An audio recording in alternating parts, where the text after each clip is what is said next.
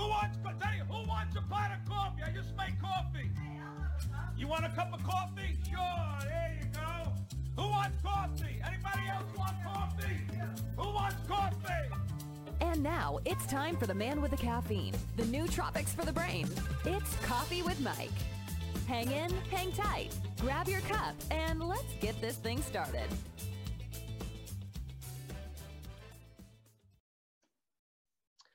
Hey everybody, welcome back to Java Chat. Today, I have a special guest out of a slightly different realm than entrepreneurship, who happens to be a real good friend of mine. And I said, hey, you should come on to Java Chat. We should have a chat. And he's like, sure, why not? He is the CFO of one of the credit unions here in Nevada. But he's also, actually, I have to correct myself. He is kind of an entrepreneur because he started a chamber of commerce, which is something that, not most people would wake up in the morning and go, I think I'm going to start me a chamber of commerce just for, to see how that works. Not only did he launch it, but he's already let it go. In other words, he's already been through the cycle of entrepreneurship just with that venture. So I said, yeah, man, come on over and let's hang out and let's have a cup of coffee. So let me introduce you to Mr. Ray Wilson. Ray, thank you for coming on Java Chat and hanging out with me. Great. Thank you, Michael. Good morning, happy Friday, and thank you for having me. I appreciate the invite, and yes, I'm raring to go. Okay, cool. What we usually do, and everybody knows this format, is we usually find out where you're from. Who are you? What have you done? Where have you been? And all that kind of stuff. So, you're not originally from Las Vegas. You are actually originally from, I believe, Cleveland, Ohio. Cleveland, Ohio. Is that where, this is going to sound really strange, is that where the Drew Carey show came from originally? Yes, Drew Carey, proud of Cleveland. Yeah, and great dude, by the way. A friend of mine's ran into him at the bar, and they ended up hanging out and having drinks and stuff. And I used to love watching his show. His show was awesome. Tell me what it's like, man, growing up in Cleveland. What, what led you into being the analytical numbers guy that you are? Sure. And that's a great start.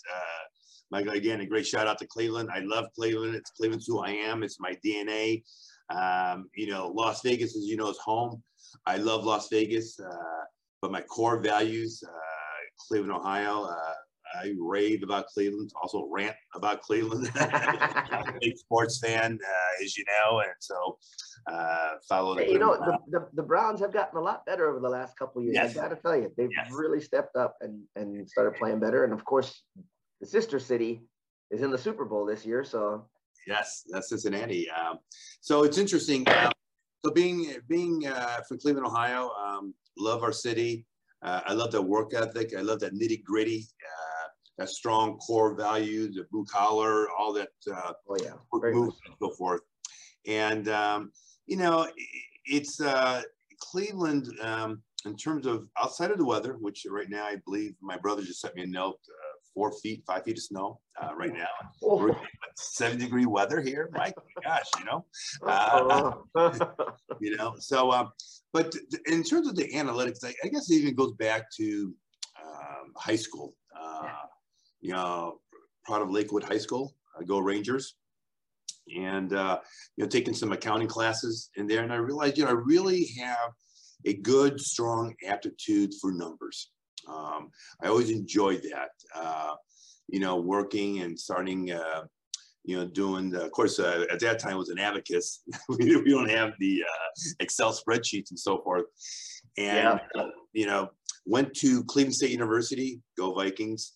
I was a undergrad double major actually in finance and business economics, and then got my master's in accounting and IT, and it just kind of numbers always just time out. Did you say accounting and IT information technology? Yeah. Or technically management information systems. And, but still, that's. They're complete. I didn't know you had that. Yes, I have. Yeah, I have my master's. Actually, at Mathis is a Master of Accountancy and Financial Information Systems. Yeah. Well, then still, I mean, that's accounting and IT are essentially separate, even though they cross over like True. that. But I never knew you had that, and that means we can nerd out on some computer stuff. So we're gonna have to do that sometime too. That's right. That's right. That's why we're having coffee. That's how. Yeah. Well, we got plenty of stuff to talk about just this round. I'm sure we might have to do a second round.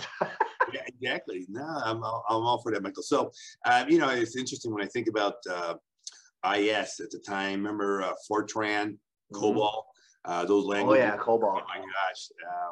And so, but yeah, with the accounting, and I guess it's interesting.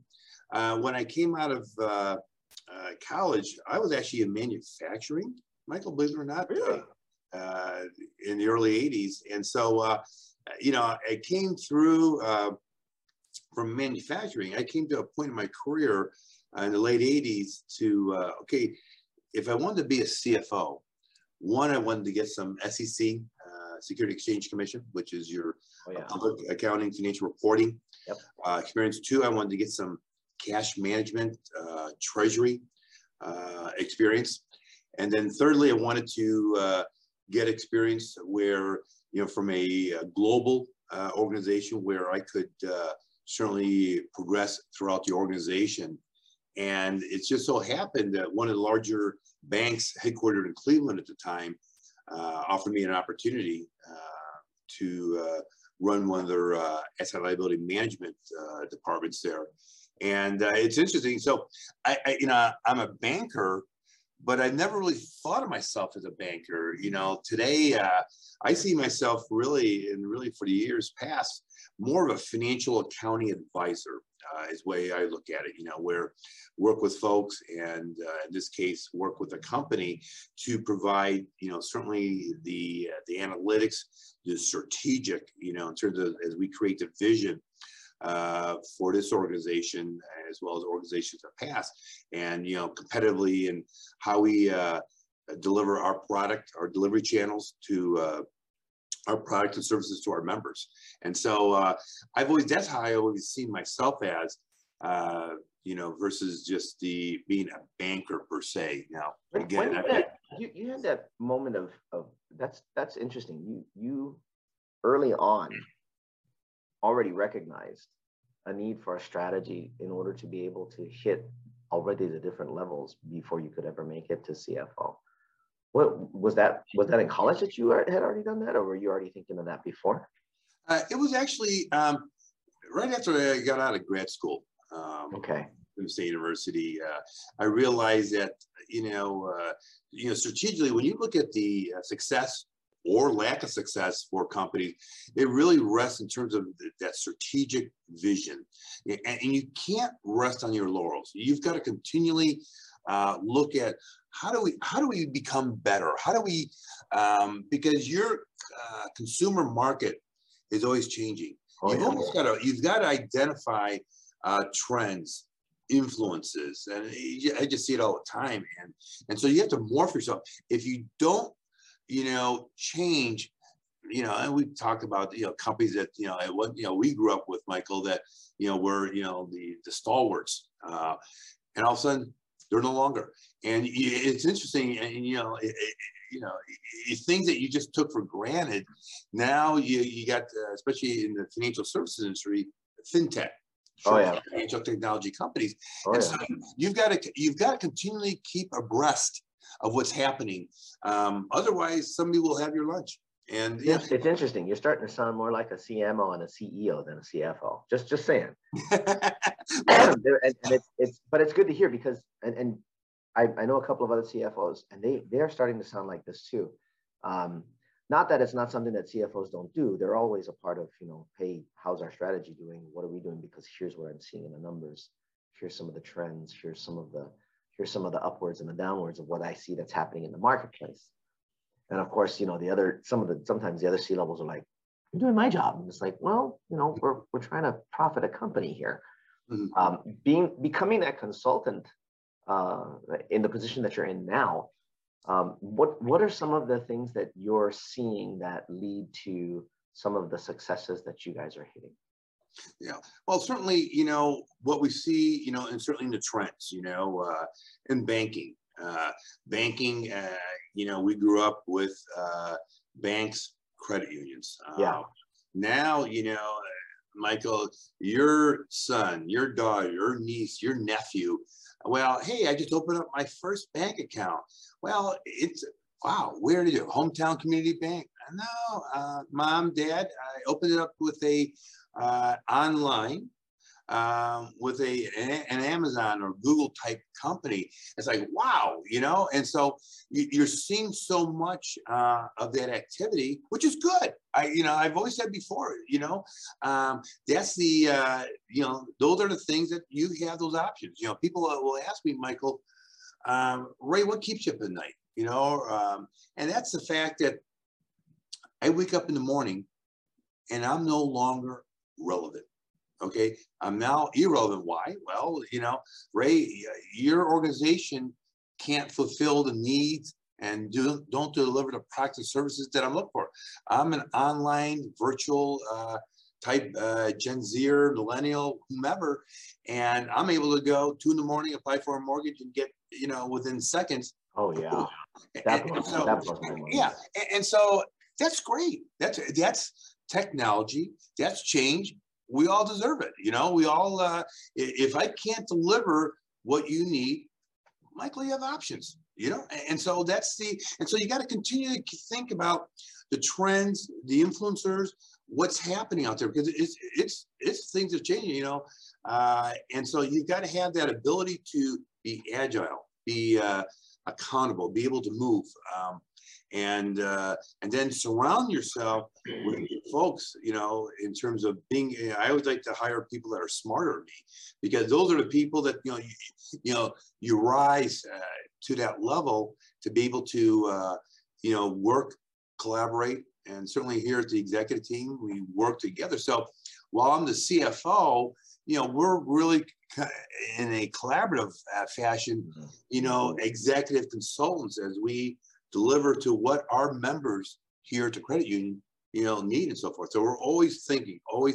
what if, that's next, and so forth. Before this and before the chamber, there was obviously a progression as you started working. So you were talking earlier about you were in manufacturing, you started looking at, hey, I needed to get to the deal. You got to the first bank. What were some of the things that you had to evolve in order to be able to make it to where you're at today? Sure. Well, certainly, and you're gonna find it surprising, back in the early 80s, grad school, accounting, I was really just your basic, quiet, bookworm, nerdy type guy. The typical socially awkward dude, which yes, you are not by any stretch socially awkward. Yes. I'll tell you guys more about that here in a minute, but yeah.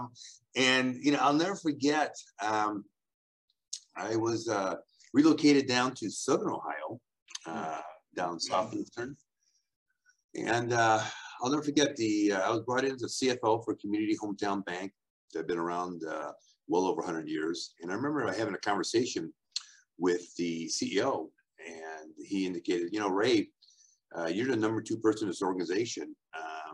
You are a brand ambassador. You will get out there in the community. He was a Paul Harris Fellow, part of the Rotarian group. And, since I said, okay, this is something new to me, because I was not used to going and, quote, business networking. When you said networking, I thought of IT, connectivity. And then I realized, going to some of the chamber events and going to charity events, and I realized that goes to the territory, Mike. As a senior level executive, it's just expected. It goes with territory, and you got to change. You got to, and so it was one of those I don't know, hidden talents that I had, that I realized, hey, I kind of like this, and so that was really the start. I'll never forget. That was 1992, and I just realized that, I kind of like this stuff. I kind of like, speaking with people, love to chat, also love to listen, and and I realized, getting your message across, having that communication, having that dialogue, is so critical. And so you now took me over, away from just a regular cubicle, you know. I feel like what was that TV series, The Office, you know, and all of a sudden you're out there. Because folks then look to you, whether you like it or not, as a so-called expert. And you got to know what the heck you're talking about. And, people look to you that, they don't know your background other than they know that you're the senior vice president, CFO, chief financial officer, whether a controller, a treasurer. And so that's the expectation. And so I enjoy that. I enjoy it, certainly here in the community, Las Vegas.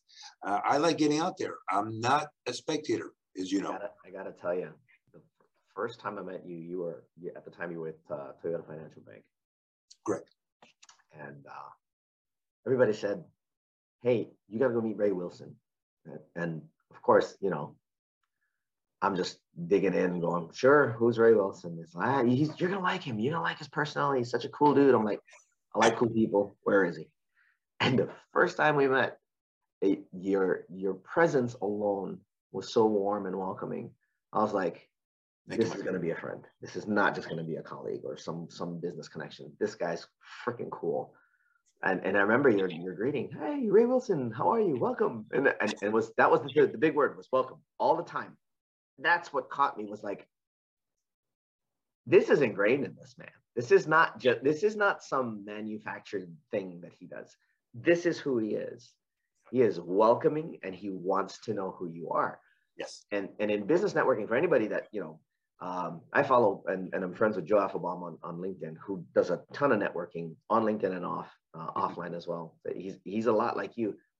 He is a lot like you in your history too. Was very quiet, very reserved, didn't really want to put himself out there. Was very, he wasn't confident in who he was. Now he's freaking everywhere, which is wonderful. And it's the same story as you. It's if you're going to go out and be a business networker, you have to get past your own blocks, whatever they are. You have to get past your own insecurities. One of the things that I learned as I was learning how to network was nobody cares. Yeah. Your job is to make them care. It's not about your looks. It's not about your voice. It's not about, well, there are some things that you do need to take care of, personal hygiene and things like that. But for the most part, nobody cares. And as long as you approach somebody with the same mentality of, I just want to know who you are. Yes. Who are you? What do you do? Give me some background. Let's have a chat. Yes. A lot of the older networkers used to say, well, make sure you have your elevator pitch and all that kind of stuff. And I learned over time with certain master networkers. In fact, I got one of these. When somebody says, well, what do you do? Like as little as possible. And they look up and they're like, okay, I wasn't expecting that, or, oh, that, okay, yeah, I think a lot of us try to do that. Like, yeah, either that or try to get people to invite me over for dinner. Sure. And that just completely breaks their cycle and they don't know what to do. And I'm like, it's just a simple thing. If I don't get to know you, what am I supposed to do? How do I support you? Correct. I agree. So that's cool, man. If anybody ever gets to meet Ray out in public, the things that I've said will come in loud and clear because he's just that kind of a guy. Mm-hmm. Maybe it is a gift that's been hidden for years that you brought out back after that when you got to that little bank there. But I can tell you guys from personal experience, he's one of the guys that if I see a networking event, one of the first questions out of my mouth is, where's Ray? Where's the boys? Because it's usually Ray's usually there, and then the boys. I'm talking about Rich Shaw and all the other guys, Mike Cesar and all those guys. But these are the people that tend to be at most networking events, and are the guys that you want to at least get to and say hello and know that they're there. They give you energy to get charged up, especially after a long day. I mean, come on, you work a long day, I work a long day. We get to a networking event, we're like, just give me a nice tea.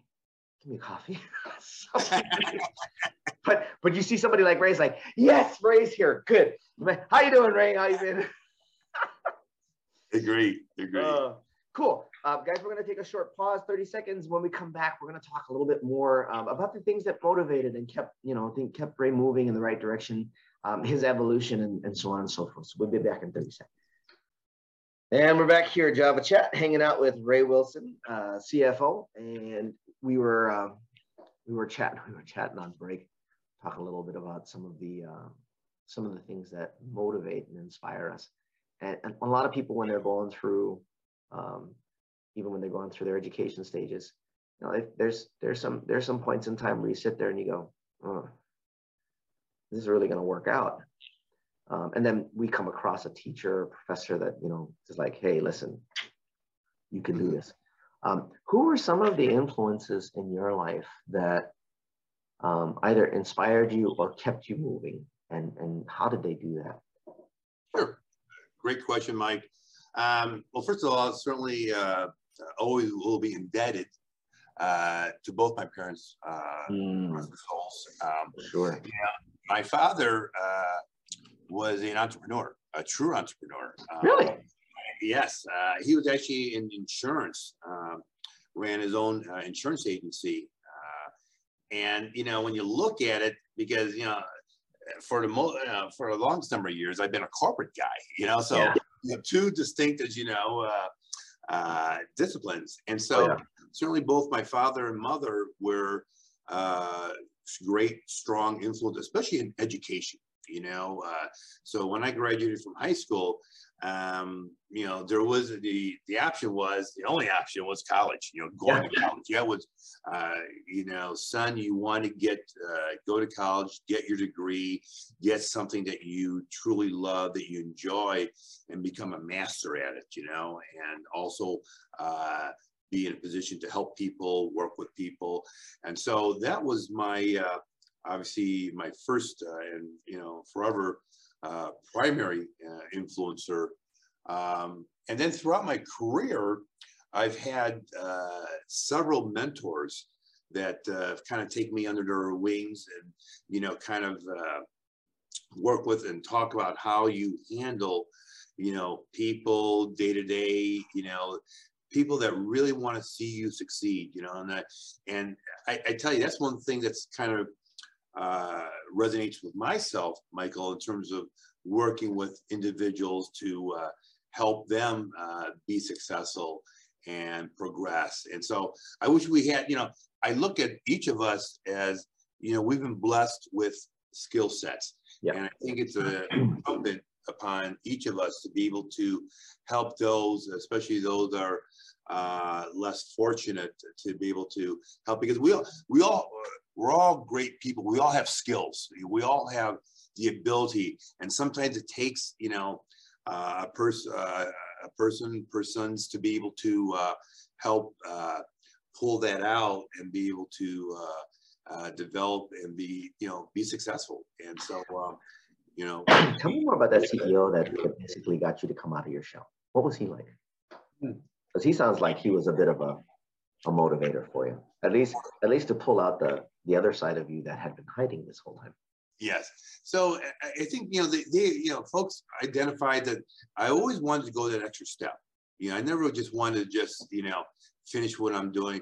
I always looking at what else, what I'm doing. How can I apply that to folks within the organization, to our customers, and being able to, again, and we'll talk about community, because I'm very, very big on community support, you know. You know, I talk about community give back. I talk about our corporate social responsibility, not only as an individual, but also as an organization.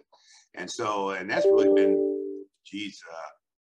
the last 20 years that I've really been big on that and getting involved. Hence, one of the reasons why I created the Las Vegas Health and Fitness Chamber of Commerce is to be able to drive that, you know, Las Vegas, you know, how do we make this, you know, from a health and wellness mecca, coming from Cleveland, certainly, you know, familiar obviously with the Cleveland Clinic, you know, we have one here in Outpost here in Las Vegas.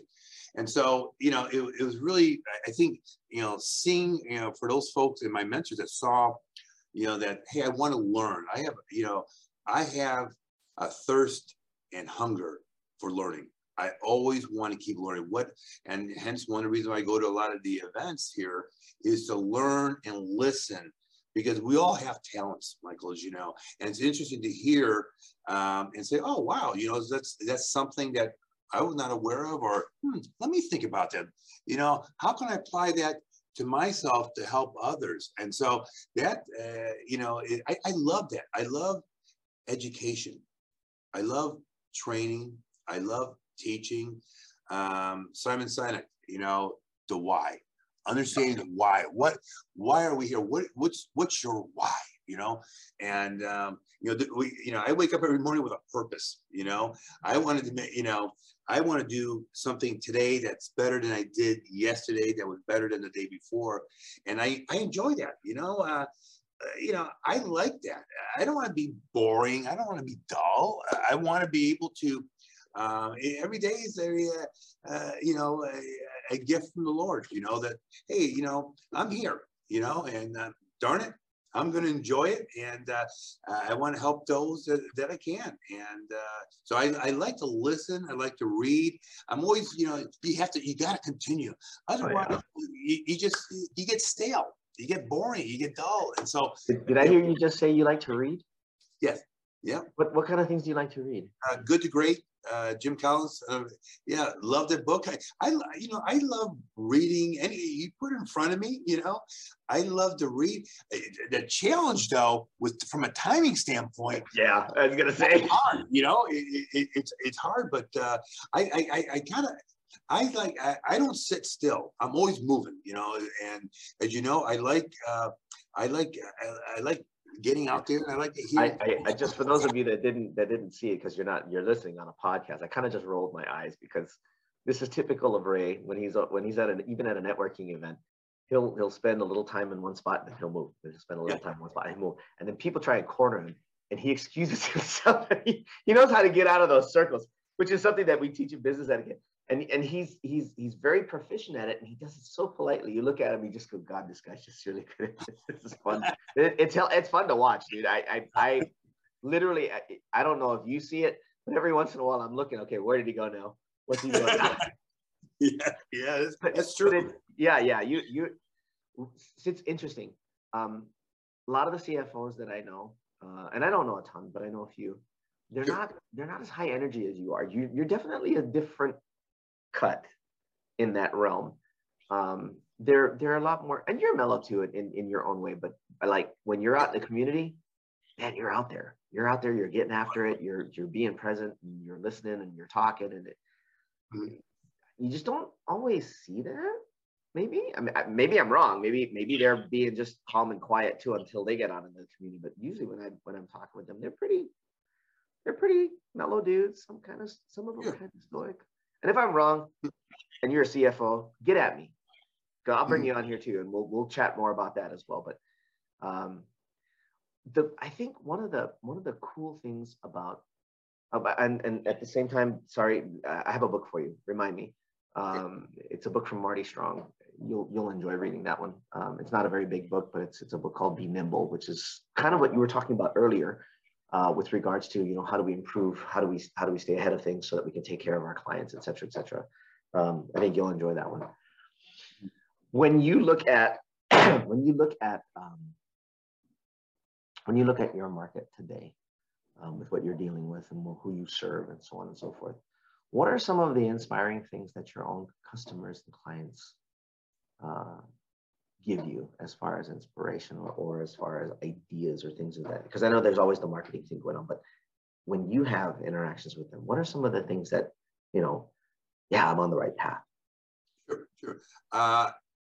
2 words, Michael: financial literacy. That is huge, my friend. Yes, insanely. You know, it's interesting because I think certainly back when you and I were in the education system, you know, high school, junior high, so forth, you know, talking about, you know, financial literacy compared to what's offered today, or in a lot of cases not offered.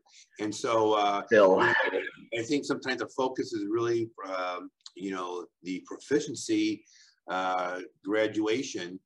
And, you know, you talk about things that, you know, savings, budgeting, how to write a check, you know, things that, you know, quite frankly, I just managing credit, which nobody ever taught us when we were kids. Thank you. Understanding credit, using credit cards, debit cards. And so I really enjoy and appreciate the fact when I get out and have the opportunity to speak to teachers, speak to students, and to see the light bulb pop on, you know, like, wow, you know, and I love that. I love teaching. I love, I think that if I had not gone the route that I have, I would have been a professor at a university. It's probably the path I would have gone. I guarantee it would have been one of the most fun classes. And if I was home, I probably would have signed up for it. Yes. Well, thank you. Thank you. And so financial literacy. And so I love that. I love, you know, I love being able to teach, you know, people about financial literacy, the basic. Yeah. Just the basics are insanely, like, the generations have to teach themselves right now. And it's really sad. Mm-hmm.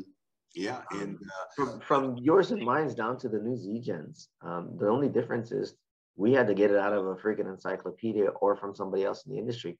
Yep. These kids can now pick it up on Google and YouTube. Mm-hmm. And even then, they're not. Because there's still a whole bunch of them out there making a lot of money and spending it like sailors. And it's like, what are you doing? Classic example, Shaq. He shared this story in a couple of interviews where, you know, he was a brand new basketball player and all of a sudden he's making millions, right? So he went down to a Mercedes dealership, bought himself a nice black Mercedes, drove it home, and dad saw the Mercedes and says, what about mine? And Shaq goes, you know what, you're right, it wasn't for you. I would have never started playing basketball. I wouldn't be where I'm at. Let's go. So they went back down, $120,000, you know, Mercedes. So they went back down to the dealership. They bought him one. They brought his car home. Mom looks up and goes, well, what about mine? Let's go. 3 Mercedes in one day, over $300,000. And this is back in the 90s, you know, when he first started. And somebody from financial planning got a hold of him and said, hey, I want to talk to you.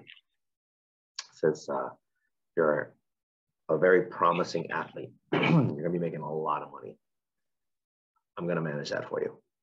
Like literally just like told him, do you realize what happens to most sports players after they retire? They die broke. He says, I want to manage your money and I want to show you how this works. And that guy took Shaq under his wing. And now look, Shaq could lose one business and not slightly be affected because of how many businesses he started, owns, and has shares in. Mm-hmm. And at the same time, he knows how to manage his money. And what was even funnier was recently he said, if my boys think they get into any of this, they have the damn minds. Mm-hmm. They're going to have to go and earn their own. Correct. And I thought about that and I was like, you know, he's probably already teaching them what he learned. So that statement in and of itself is not unfair. That statement is they can do it just like I did it. I'm passing on what my mentor gave me. And as a thought, I don't know if you're doing classes, but I think there's a way we can get you doing this at UNLV, because I'm going to be talking with their board of advisors. And I know you're connected in there someplace, so it might be something to think about. Sure. That would be huge. Yes. So yeah. When it comes to things like in the educational realm, what kinds of things do you think are the most important for people that are entrepreneurs? What kinds of people talk about KPIs all the time and all of this kind of stuff, but what do you think are the most important things that they should pay attention to when it comes to business finance? Sure. Well, certainly cash flow. Yeah. Cash is king. And so really putting a system into place that, you know, and, you know, as you know, I meet a lot of entrepreneurs. Yeah, you do. And so, you know, typically, what they're looking to do and what they want to do, certainly great. Obviously, they're very passionate about what to do, but surround yourself with people that can help you provide that support, especially in those areas that you may not have these strengths, you know, whether it be, you know, finance, accounting, marketing, human resource, you know, product management. You have to do what you do best. And that's why you are who you are and where you're at. But surround yourself with, again, people smarter than you, being able to delegate, but also hold people accountable. And so, you know, I see, you know, the challenge where you got a very passionate entrepreneur, very has a product or a product skill service that they want to deliver to the community. It's more efficient, more effective, but it's just them. And then, you know, they don't have, you know, the human resources, the people that can help them, you know, to really be able to deliver and so forth. So, you know, getting yourself surrounded with the right people, the resources out there. So you've got to continually look at what's out there, Michael, for resources, you know, with the entrepreneur. So being able to tap into, you know, that the resources that are available, and getting people that, you know, as we talk, you know, oh, wow, here's something that I need to think about that I can tap into. Who do I need to speak to? Who do I need to contact? And so those are the things I think as an entrepreneur, being able to, you know, be cognizant of your surroundings and being able to work and collaborate and have people. It takes a village, as you know, to raise a child.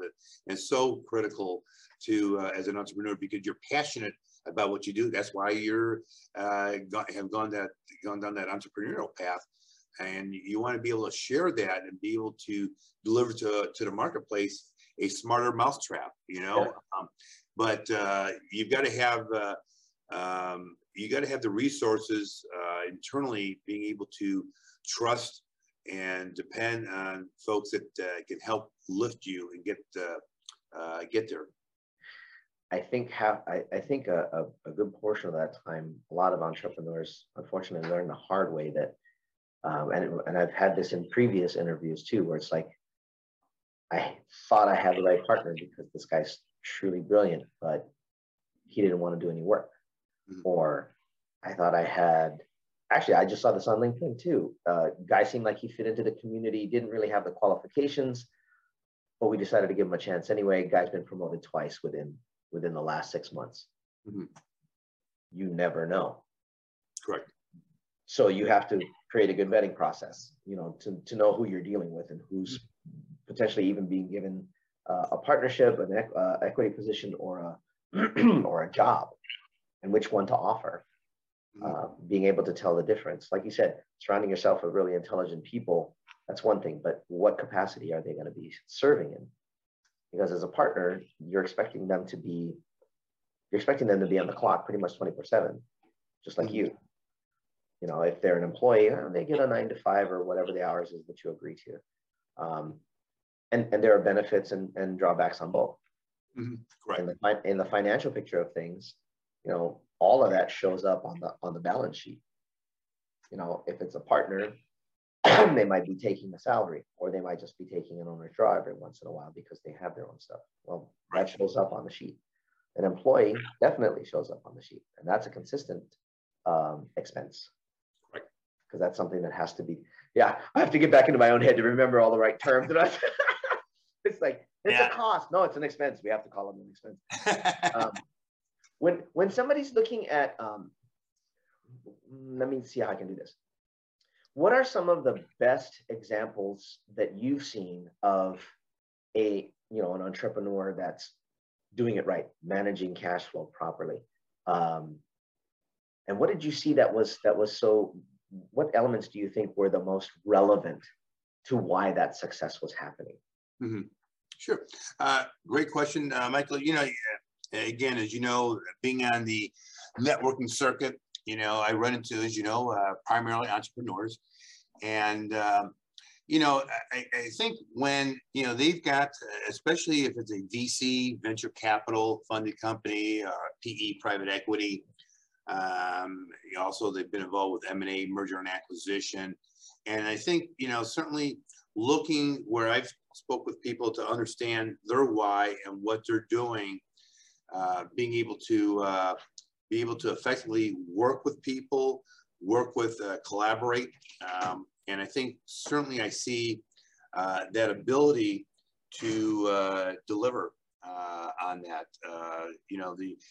Again, from the cash flow standpoint, being able to ensure cash flow, you do a mezzanine fundraising, seed money, and so forth, and being able to tap into those resources. So it's that ability to get your message and influence and speak with people and help me help you in terms of understanding what I'm doing, so that you've, as a potential investor, Michael, have that, okay, yeah, I get this, I see this.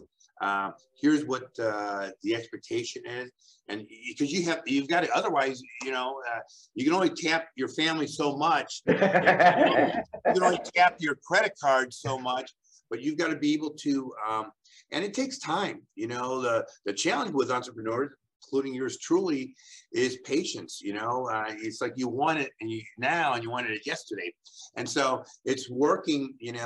It takes time, as you know, to be able to deliver. So those are the things that I've seen, certainly, as I speak with entrepreneurs here. I'm telling you, Michael, Las Vegas, we of course always learn and know about Silicon Valley, but Las Vegas is becoming a mecca, a hotbed for those entrepreneurial ideas, those spirits. I love what I see. I love what I see here in this community of Las Vegas in terms of entrepreneurship and what is happening. So Las Vegas is making some noise. I always like to use the word disruptor. In the fintech world, a disruptor. And so I see Las Vegas. We've got some organizations that that are big supporters. You've got the angel funds out there. So it happened.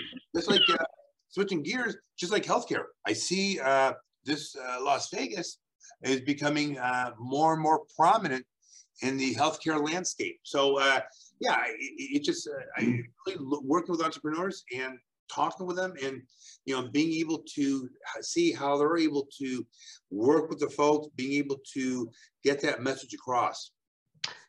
That's really interesting. You started talking about investing, because that's one of the things I did want to touch on with you, and we'll do that in the next section. Sure. Guys, we're gonna take one more 30-second break. When we come back, we'll chat a little bit more about Ray and what he likes to invest in, and some of the things that he's doing as an angel investor.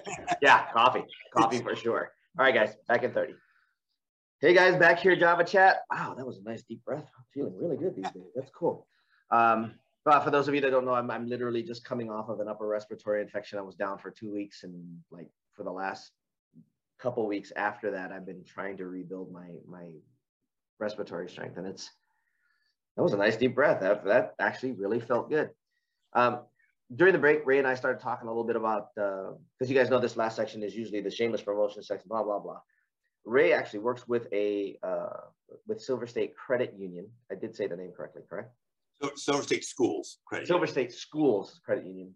And you would think that kind of limits membership. It doesn't. They're open to anybody. But one of the things that Ray and I had discussed, and we've been talking about entrepreneurship, is that credit unions are starting to get into business products. That hasn't been a lot in credit unions. Most times credit unions just want to take care of their members and take care, if you got a house, you want to get a car, blah, blah, blah.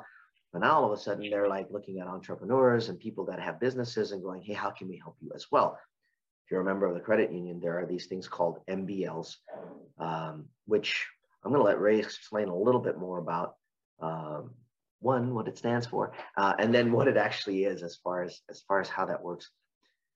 This is a shift in my head from what was to what's coming, like you were talking about. You have to be flexible and you have to be able to move along with what the market is asking for. So how did Silver State Schools Credit Union catch on to that, and what are you guys doing?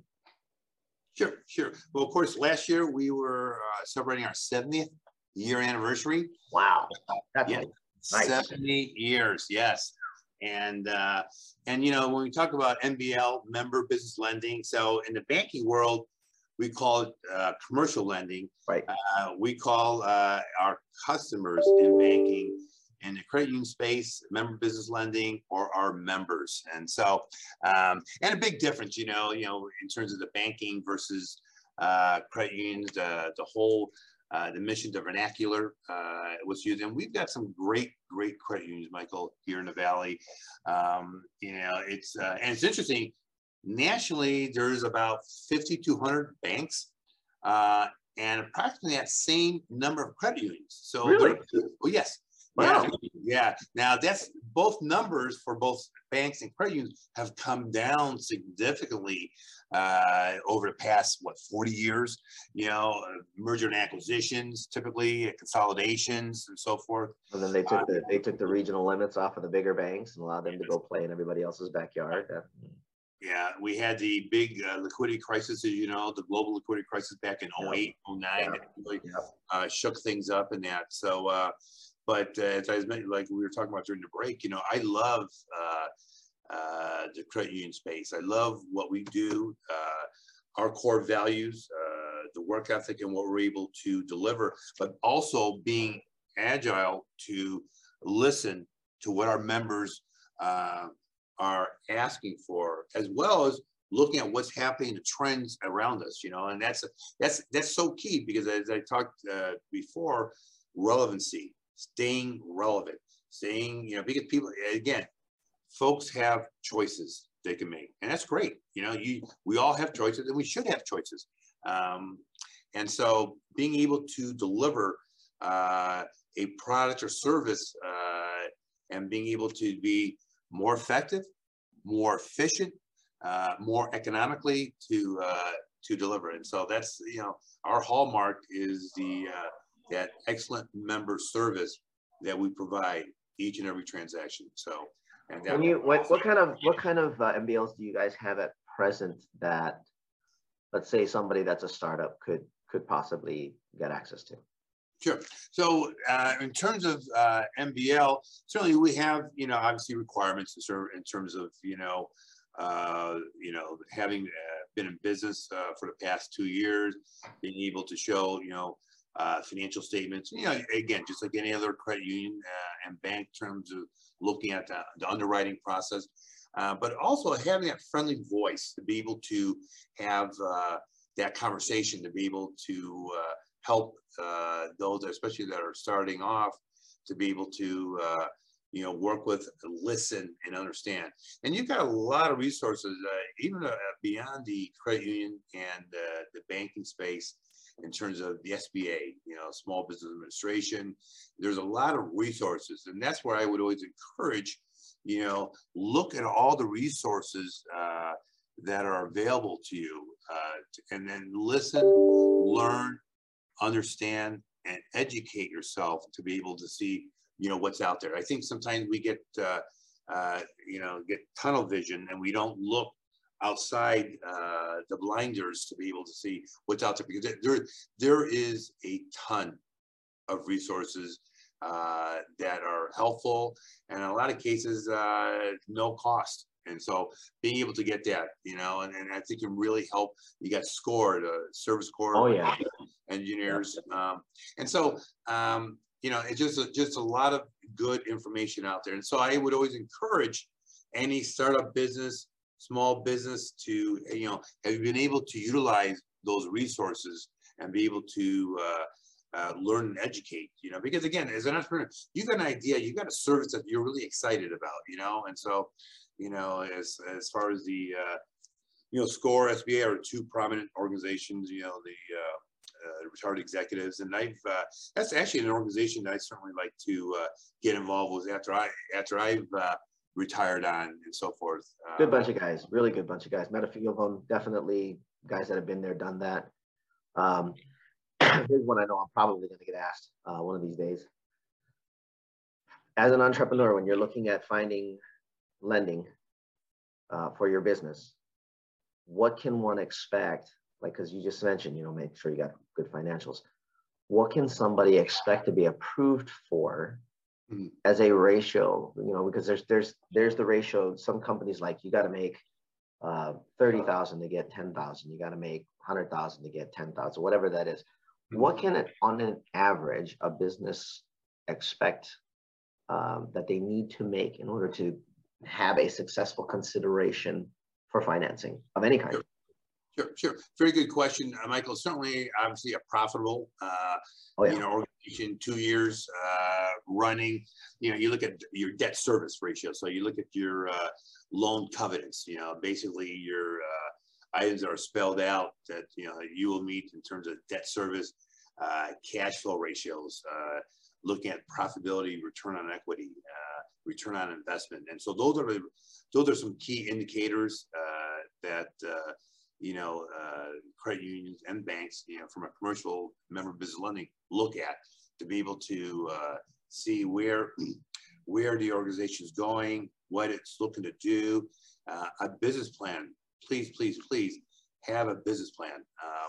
A lot of times it's up here, but paper. Get a plan. Work with a outside accountant. To be able to help you put the pro formas, numbers together, develop a business plan to be able to, that's your message, that's your document to be able to present to a bank or a credit union. So those are the things that, you look at, in terms from a lending, among other things, but those are, certainly primary factors. And then the ratios that I've just described, in terms of the any kind of averages on the ratios that people should be looking for, or that, because when they sit down with an accountant, they're going to be like, oh, I don't know what this means. Mm-hmm. Is there any kind of like actual number that you can think of that people need to consider when it comes to debt ratio, or when it comes to debt service versus profitability? Anything that you can? You look at your current assets, current receivables, cash. Let's say that's 20,000 a month. Mm-hmm. So 240,000 a year. Mm-hmm. Yeah, and that's, they're a startup. This is what happens. Yep. Right? And their debt service is probably somewhere around 40% of that. Mm-hmm. What can they? The rest of that is what the banks or credit unions would basically base their assessment off of, correct? Sure. And that's not just the only, obviously, ratio. Oh yeah, no, but I mean, but I think. And so when you look at that, as you got a 5 times, looking at, but I think the important thing is the pro forma prospectively, where you're looking at not only, you see what's happened in the past, as a startup, you've got, a couple of years of losses typically, and then you see the trend here in the most recent 2 years in terms of from an income standpoint. But I think more importantly, prospectively, what in terms of looking at the use of funds, and that's the other big statement, a source of uses of funds, cash flow statement, to be able to, it's not only for a bank or credit union to look at, but also for you as an entrepreneur to know and understand. You got the idea, but and again, talking about surrounding yourself with people that you've got the resources, and in this case, getting an accountant, a business plan advisor, being able to have that conversation, to be able to put something on paper to see kind of, because it can be quite revealing, even though at times you may not want to do one, but you've got to develop a business plan, because it's hard to be able to work, when you've got, there's not, everything's up here, and you need to get that on paper. Yeah, no, that's first couple of businesses I did that. And I did the it's all up here. We got it. It's all good. Yeah. No, we didn't have it. It wasn't all good. Since then, there have been businesses where we could, and there were some most businesses that I've had that we couldn't do it without a business plan. Sure. And then, of course, it's a dynamic document anyway. It will always evolve. It will never be the same thing. If you look at whose was it? The original business plan. Well, most of the big corporations that are out there now that came out of these small little towns, if you ever went to their original business plan, it looks nothing like what they are now. It's an absolute like shadow of whatever it was. And this is why Ray's saying this, have something that you can base a foundation off of that you can evolve from. If you don't even have that, you're not really running a business. So that should be loud and clear. Where can people find you if they want to ask, questions? Yeah, I know you're on LinkedIn. Mm-hmm. Yeah. Sure. Our website, www.silverstatecu, all one word, silverstatecu.com. And all the information and all that good stuff all can be found certainly on their website. As you know, we're very prominent in social media, social engagement. You've got to be a player in that space. You got to have a good, clear website, being able to navigate, being able to find what you need, as well as being out there. Nobody, I should say nobody, in terms of the newspapers, it's that print on the newspapers, most people go online. I mean, we're online, and even at times it's a challenge, where people do all their banking online, that we all grew up with the newspaper and branches, people going to the branch. And so, again, we all have options.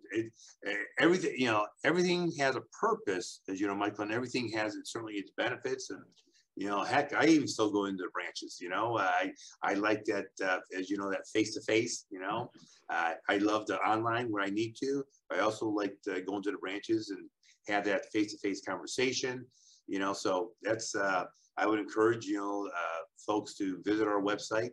And, we've got, whether it be, consumer lending, member business lending, whether it's, looking to a credit card, automobile, mortgage, please visit our website. Sweet. Wonderful. Guys, as you know, the links to follow Ray will be below. I did a credit union site or his LinkedIn. Feel free to connect with him. He's very welcoming. He's very open about things. If you got questions, he'll give you his honest advice. Sure. And to have a CFO that's just willing to do that is huge. Most of them don't have time. If you're watching, don't forget there's a subscribe button down there and there's a bell next to that. Make sure you hit them both. One, you'll stay in touch with us. Two, we'll let you know when the next good interview like this comes up. If you're listening to us on any of the podcasting platforms, I used to say how many there are. There are too many now. If you're listening to us on any of the podcast platforms, make sure you subscribe, download, leave us a review, especially the guys on Apple. I know that we don't have a ton of them, but if you wouldn't mind, we would love to have your opinion. Whatever that opinion may be. We've got good ones, we've got bad ones. So right now I got one bad one, which was hilarious. I'm very thankful for anybody saying anything. And make sure of all of this, share this with somebody. You're gonna know somebody that you're gonna hear this and go, they're going through this right now. Maybe they should listen to this stuff. And then that person can follow up with Ray later. It's all about bringing you guys the information. It's about bringing you guys the information and insight to what goes on. This one was a little more corporate view. Maybe next time, Ray, if we can get together again, we'll talk more on the health and fitness chamber side of things and how that all evolved. Okay. Guys, we love you. We love the fact that you take the time to make the time to come and listen and watch, hang out with us, and have a cup of Java. It's a group thing. So, but above all, make sure you love each other, take care of each other. We're getting there. Oh yes, right. Yes. So remember, stay up, stay safe, stay healthy, and live. Okay. Myself, Coffee with Mike and Ray Wilson. Ciao for now. For more information on Java Chat, visit www.javachatpodcast.com. You've been listening to Coffee with Mike on Java Chat. Tune in weekly to this podcast for the next episode. You can also download or subscribe today on your favorite podcast platform. A production of Oasis Media Group, LLC. Located in Las Vegas, Nevada. Copyright 2019. All rights reserved.